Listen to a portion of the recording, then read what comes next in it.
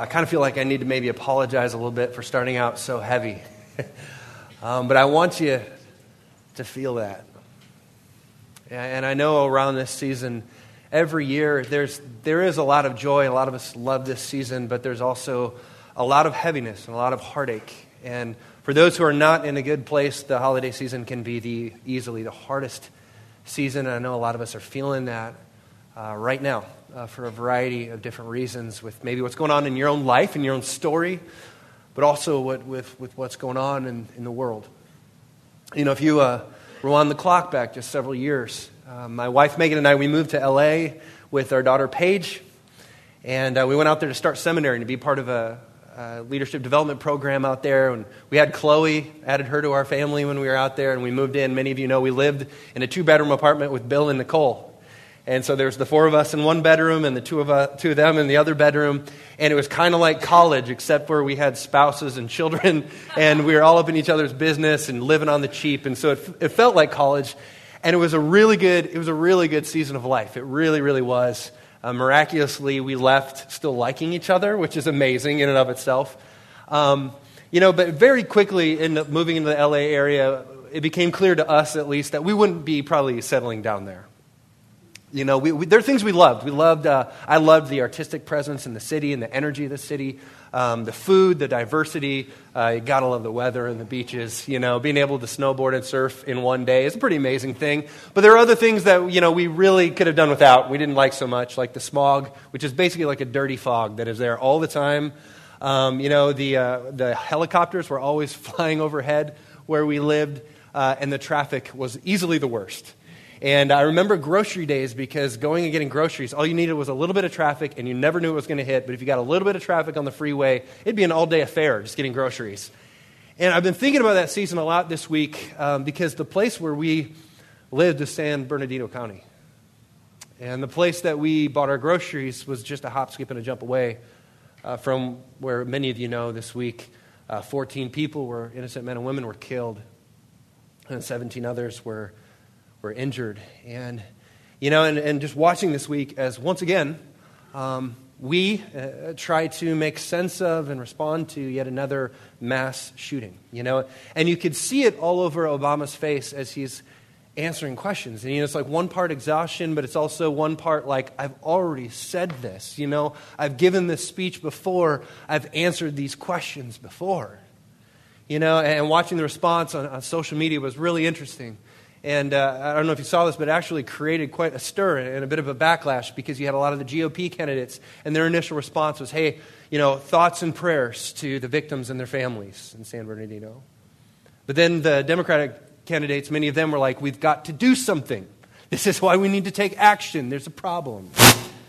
And it was very, very interesting. In fact, I don't know if you saw the Daily News article. They had a front page article, and you can throw the photo up there. And this was the article. It says, God isn't fixing this, with photos of the GOP candidates and their tweets about responding with prayer.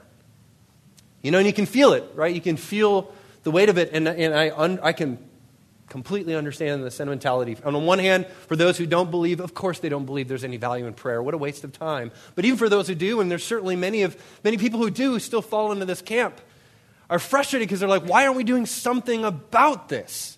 And if you're not going to act, keep your prayers. Keep them to yourself. I don't want them if you're not going to do something about it. And so as I've been sitting on this and wrestling with this, and especially in light of the series that we're in, I have to wonder if maybe, just maybe at times, if God's response to us doesn't sound a little bit like that. That if you're not going to act, keep your prayers, because I don't want to hear them.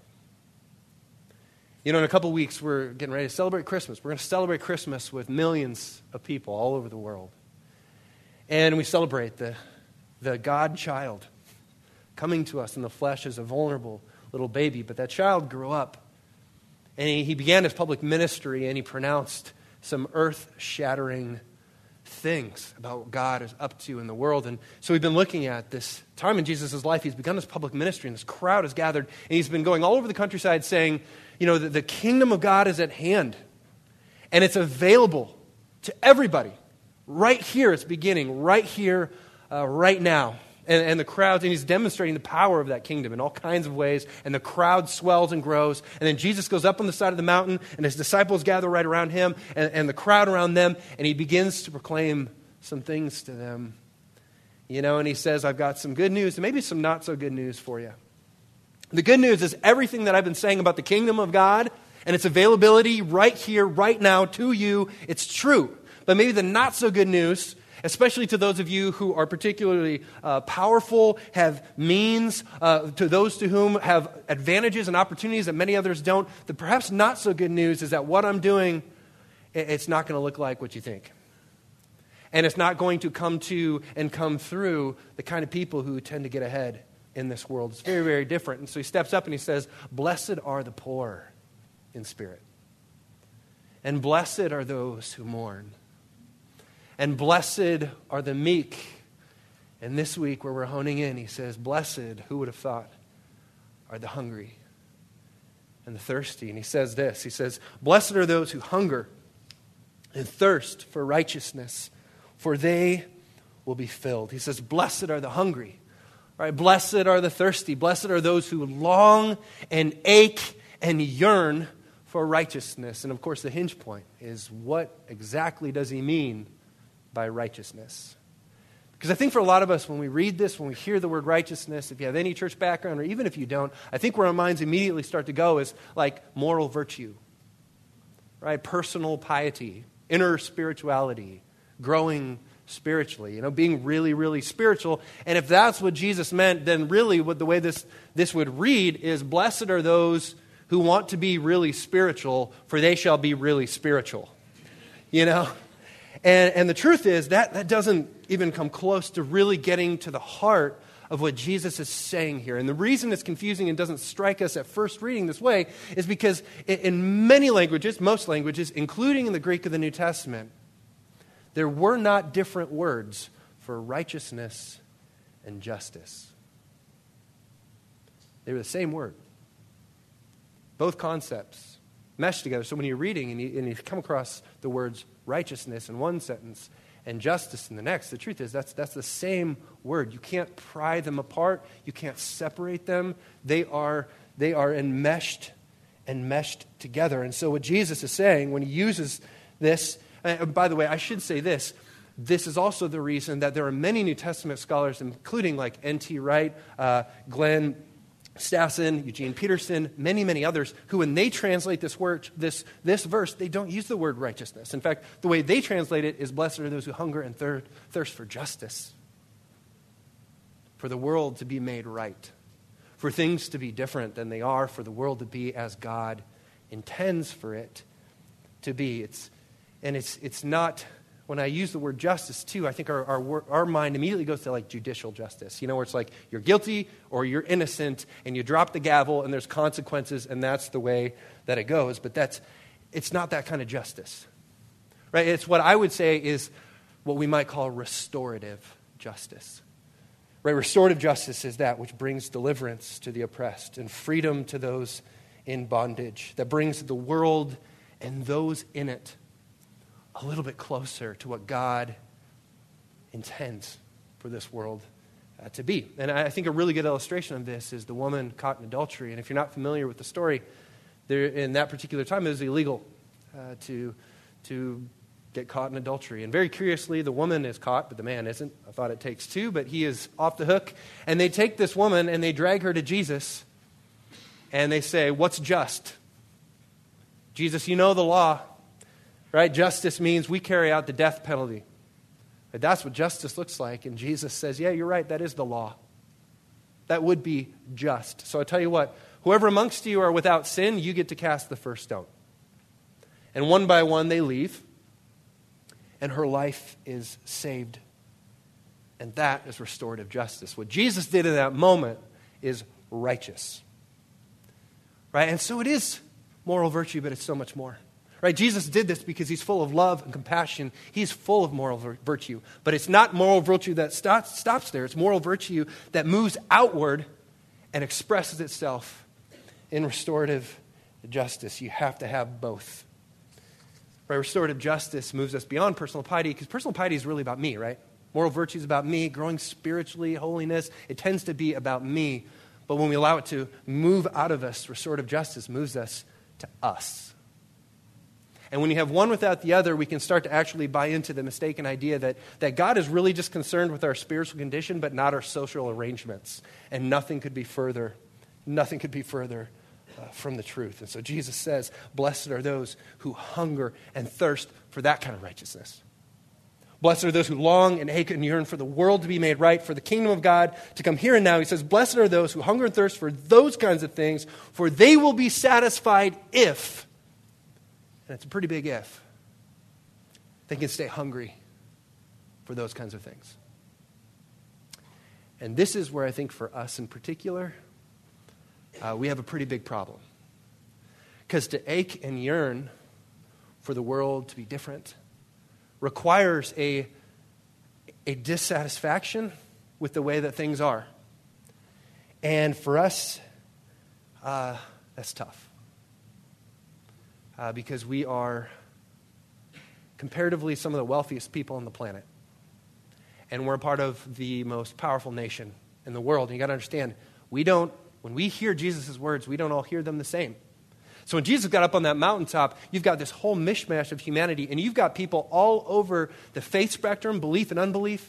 You've got powerful and powerless, right? You've got people who have significant means, and you've got people who are poor, oppressed people with much and people with very little, and they didn't all hear the words the same way, which is why Jesus' words always elicit very different responses depending on who's doing the listening and the vantage point from where they're hearing. And to those who were poor and oppressed, Jesus' words were like cold water to a parched soul. They were life. But to the wealthy and the powerful, Jesus' words about the kingdom of God can be a little bit intimidating. Right, we don't hear them the same. I just want to imagine with me, if you will. Go ahead and put up the first photo. If you've had a chance to travel the world in developing nations, you know that this is a reality that's not so uncommon. And that right this very moment, there are millions around the world whose life looks like that. And I'll tell you, they hear these words very different than you and me.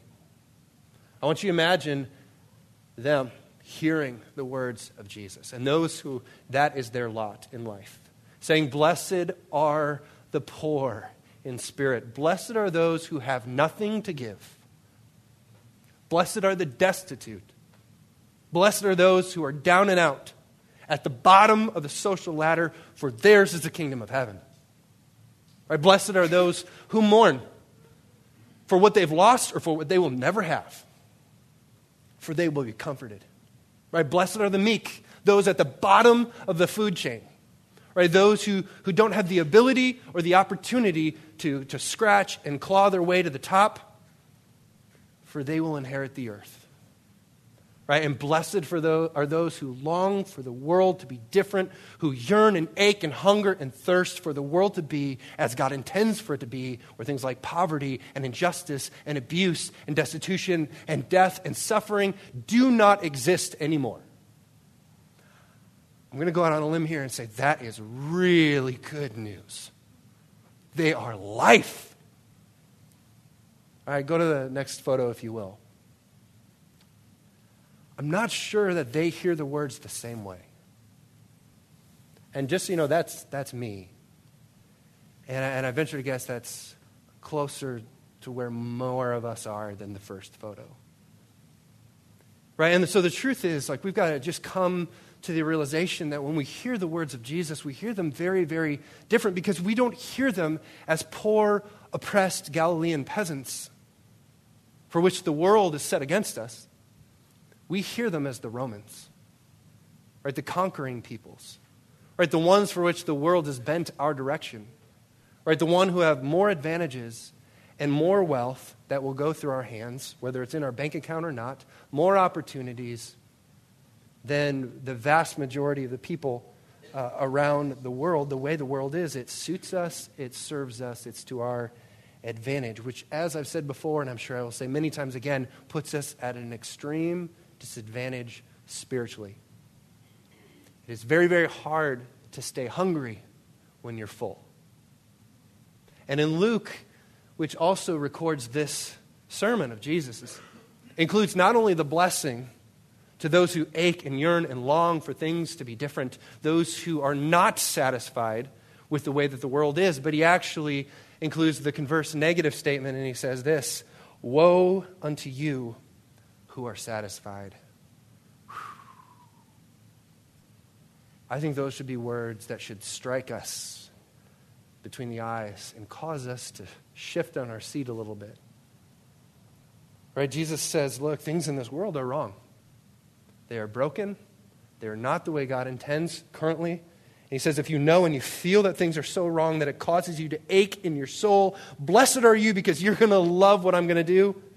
But he also says, if you're pretty much satisfied with the way the world is, if you just want like a little tweak there and a little tweak there, but ultimately you're mostly satisfied, he says, woe unto you. You're probably not going to like what I'm about to do because I didn't come to tweak anything, but to usher in a whole new arrangement. So I want us to ache a little bit this morning. I feel like that's a pretty appropriate response to the way the world is. And I've got some stats for you, and I promise I didn't pull these off somebody's Facebook post. These are real, and they're verifiable. If you want to know where I got them, I'd be happy to share. But listen to this, just to illustrate what I'm talking about. 16% of the world, that's 1.2 billion people, by the way, live on less than $1 a day.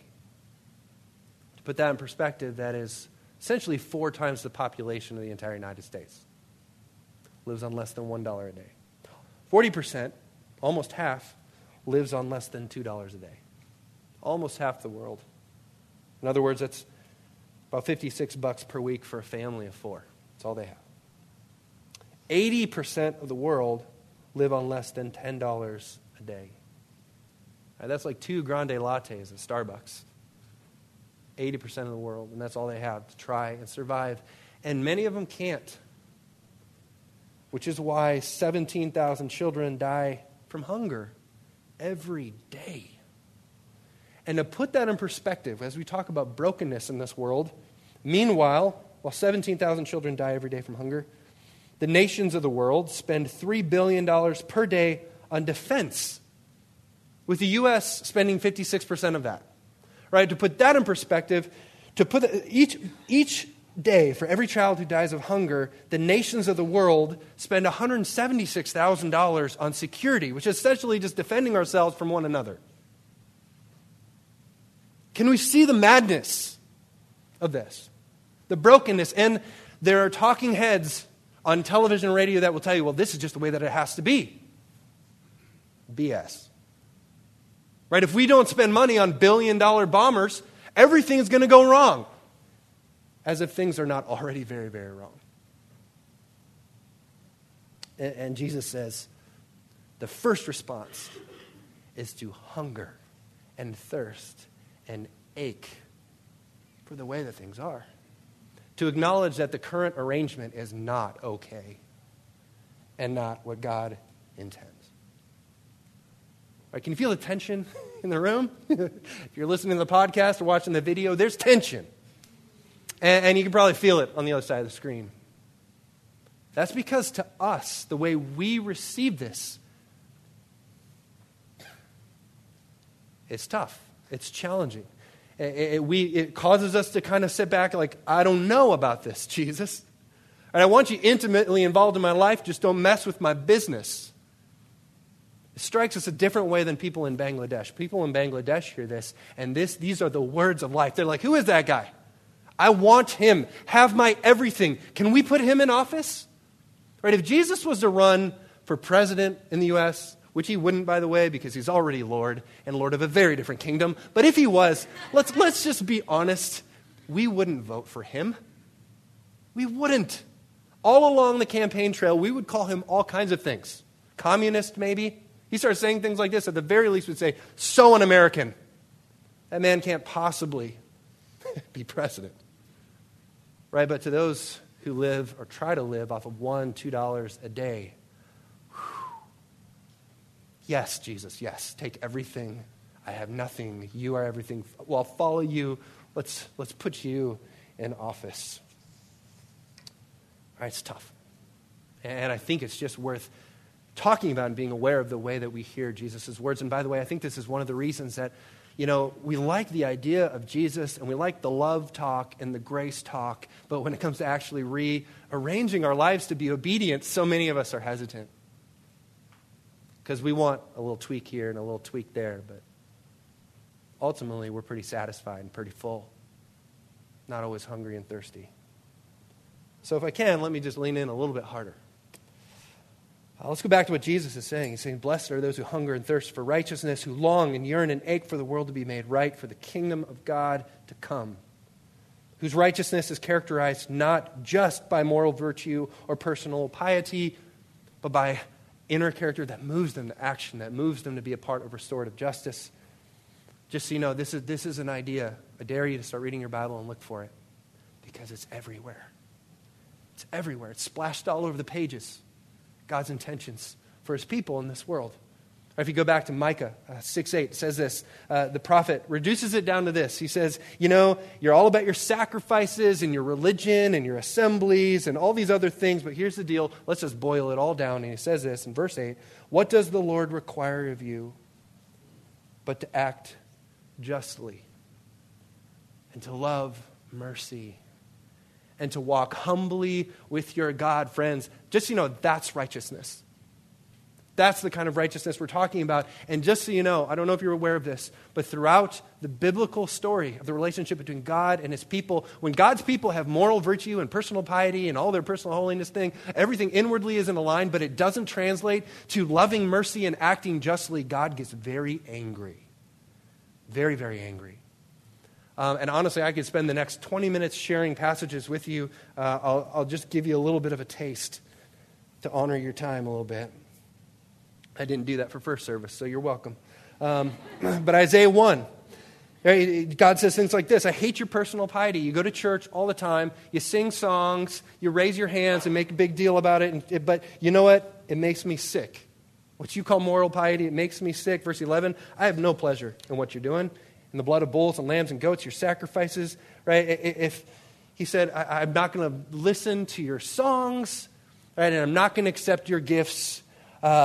He says this in verse 13, your incense is detestable to me. Right? Richard Rohr, in this verse, he talks about how this is referring to the priestly, what do you call it? The priestly craft. And that us as religious people, we tend to just get in this priestly craft thing where we focus on the religious thing, this. Right, having our liturgy in a row, having our systematic theology in a row, singing songs and raising hands and all this. He calls it the smells and bells, focusing on the smells and bells. But the truth is, God says, look, that's detestable to me when I don't see justice and mercy from my people. Goes on, he says, your church services, your new moon feasts and your appointed festivals, I hate them with all my being. It's God talking. Right? You go to church, I don't go to church, is basically what it's saying. Right? They have become a burden to me. I am weary of bearing them. When you spread out your hands in prayer, whether it be on Twitter or in the privacy of your own home, I hide my eyes from you. Even when you offer many prayers, I'm not listening. Your hands are full of blood. Why? Because you don't care about justice. You don't care about mercy. You're playing church and ignoring the needs all around you. And so God's people ask over and over, so what should we do? And in verse 17, he says this, learn to do right. Seek justice. Defend the oppressed. Take up the cause of the fatherless. Plead the case of the widow, right? Get a little less religious and a little more compassionate. How about that? That's righteousness. Right? James, same thing, says this is what true religion is. James 1:27, religion that God our Father accepts as pure and faultless is this, to look after orphans and widows in their distress and to keep oneself from being polluted by the world. You see both of them there. Personal piety, personal holiness, yeah. Keep yourself from being polluted by the world, but not just that. The kind of moral virtue and piety that moves us out. Right? The kind of piety that causes us to have calluses on our hands. That's justice. It's righteousness. Isaiah 58, the same thing. Is this not the kind of fasting I have chosen? This is the kind of fasting I like, God says. To loose the chains of injustice and untie the cords of the yoke. To set the oppressed free and break every yoke. Is that not the kind of fasting I want? Is it not to share your food with the hungry and provide to provide the poor wanderer? Sounds an awful lot like a refugee to me. With shelter. When you see the naked, to clothe them and not to turn away from your own flesh and blood. And verse 8, then when you do that, then your light will break forth like the dawn. Right? You want people to know what I'm like. You want to see the extraordinary happen. Right? You want to see revival. You want to see me work modern day miracles. Stop just going to church. Right? Stop just singing songs and listening to podcasts and throwing up prayers. He says, yeah, do all those things, but let it move you to what I'm about, what I'm doing in the world, to participate in the kingdom of God. Right? It shouldn't surprise us then when this Jesus, whose birthday we're getting ready to celebrate, when he kicks off his public ministry before the Sermon on the Mount, he walks into the temple. And this is what he says about himself, echoing the Old Testament. He says this, the Spirit of the Lord is on me because he has anointed me to proclaim the good news to the poor. He has sent me to proclaim the freedom for the prisoners and recovery of sight for the blind, to set the oppressed free and to proclaim the year of the Lord's favor. This is Jesus, right? This is the heart of God. This is righteousness. Right? It's participating not just in spiritual practices, singing songs, but letting it move us to restorative justice, right? Which involves loving and serving the poor. It's loving justice, loving mercy. It's walking humbly with your God. It's being engaged. It's not changing the channel and forgetting. Right? Jesus, this is what he was all about. Right? And restorative justice, it also includes going after those who are very far from God. People who don't look like maybe you, and they don't believe like you, and they maybe don't vote like you. Right? So we find Jesus breaking all the rules. This is why Jesus invited sinners to his table all the time. In fact, I don't think Jesus got into trouble more than about anything else than those he ate with. Right? He experienced table fellowship with people who had no business being around the table with a rabbi. And Jesus did this because that's who God cares for. God is about restorative justice, and restoring people to God is a very big part of that. There's a reason Jesus confronted the temple system later in Matthew. Right? Because religion had become big business, big money. Not all of that unlike today. But rather than building a bridge and going after those who don't speak the language and they don't like church people, they don't get this, rather than being like, well, they just don't get it and I get it, he went after them. And he went after the temple system, right? This thing that was supposed to facilitate connection with God and bring people near was being used, because it was big business, man, the only people who could participate in it were like the religious elite and people who could afford very expensive offerings. The rich, the wealthy, the advantaged. And Jesus went after that. He went after that. In fact, he laid his life on the line to tear that thing apart. That's how close this is to the heart of God. This is a part of the character of God, right? God emptied heaven of its greatest treasure to go after them and to undo that.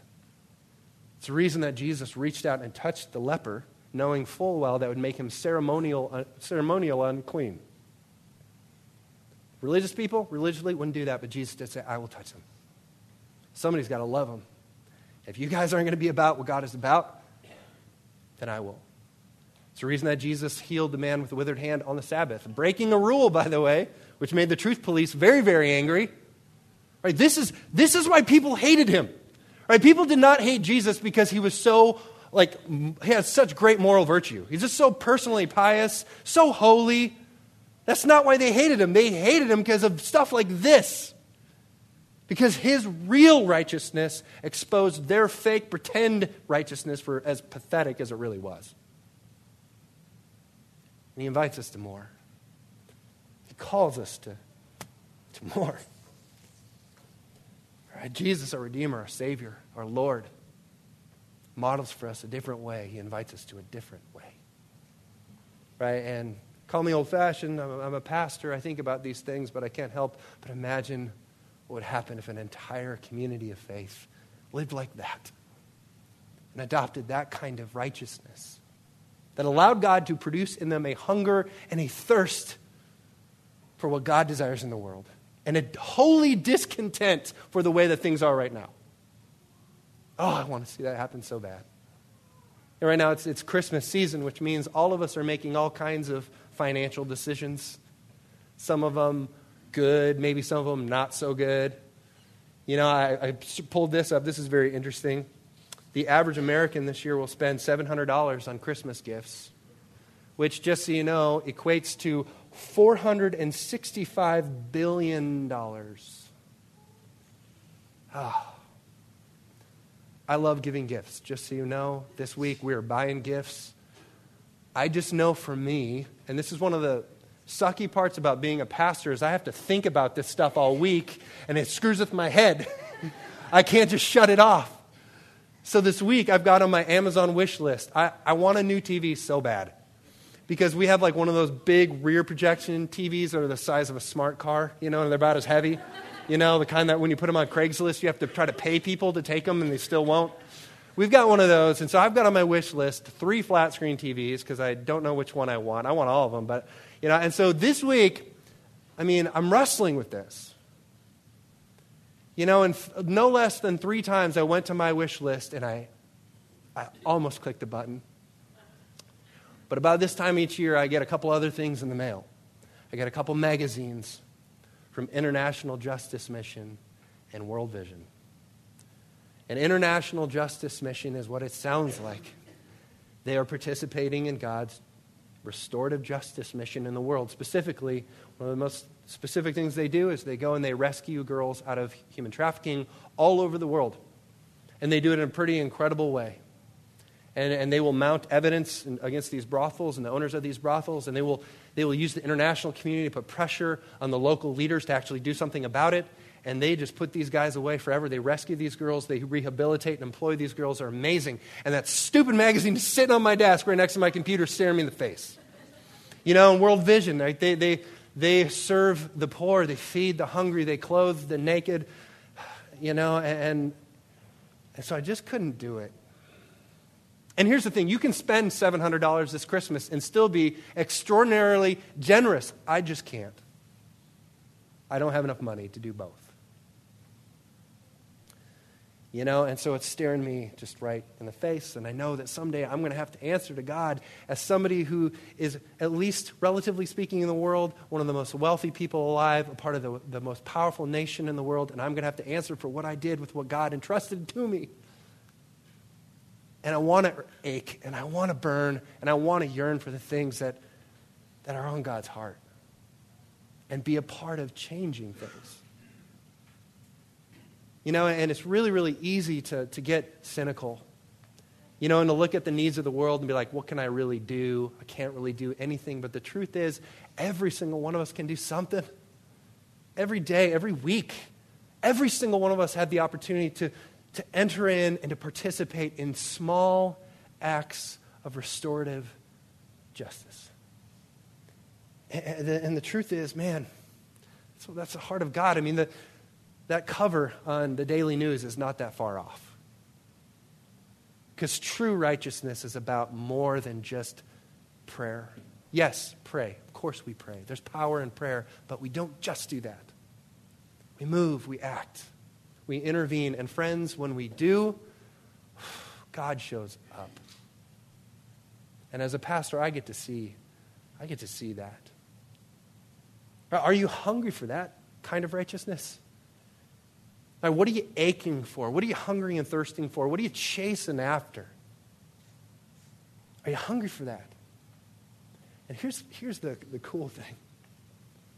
I think more and more of us are. Because I get to hear the stories. And I get to watch and I get to be a part of it.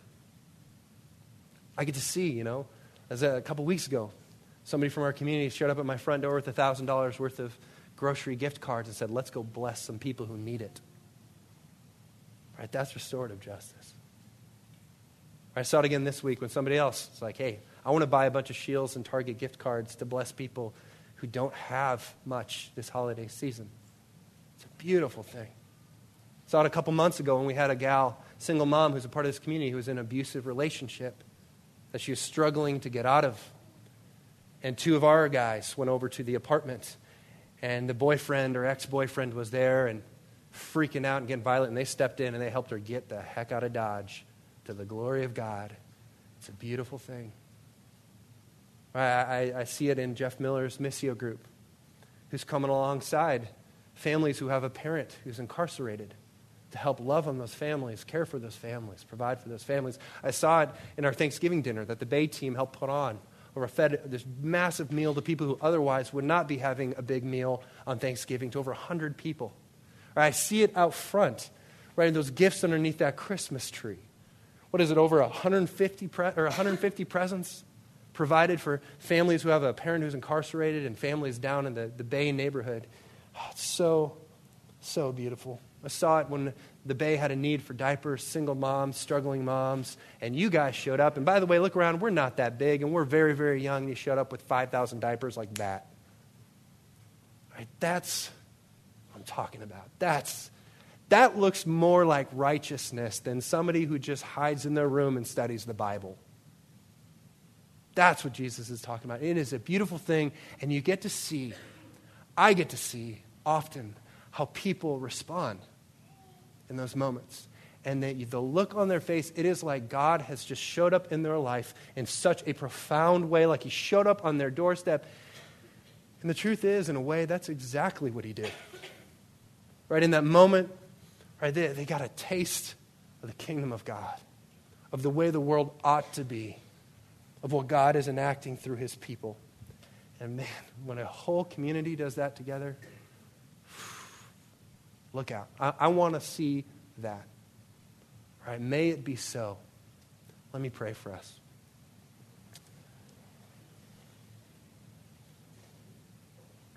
Lord God, it's a challenging message, and it ought to be.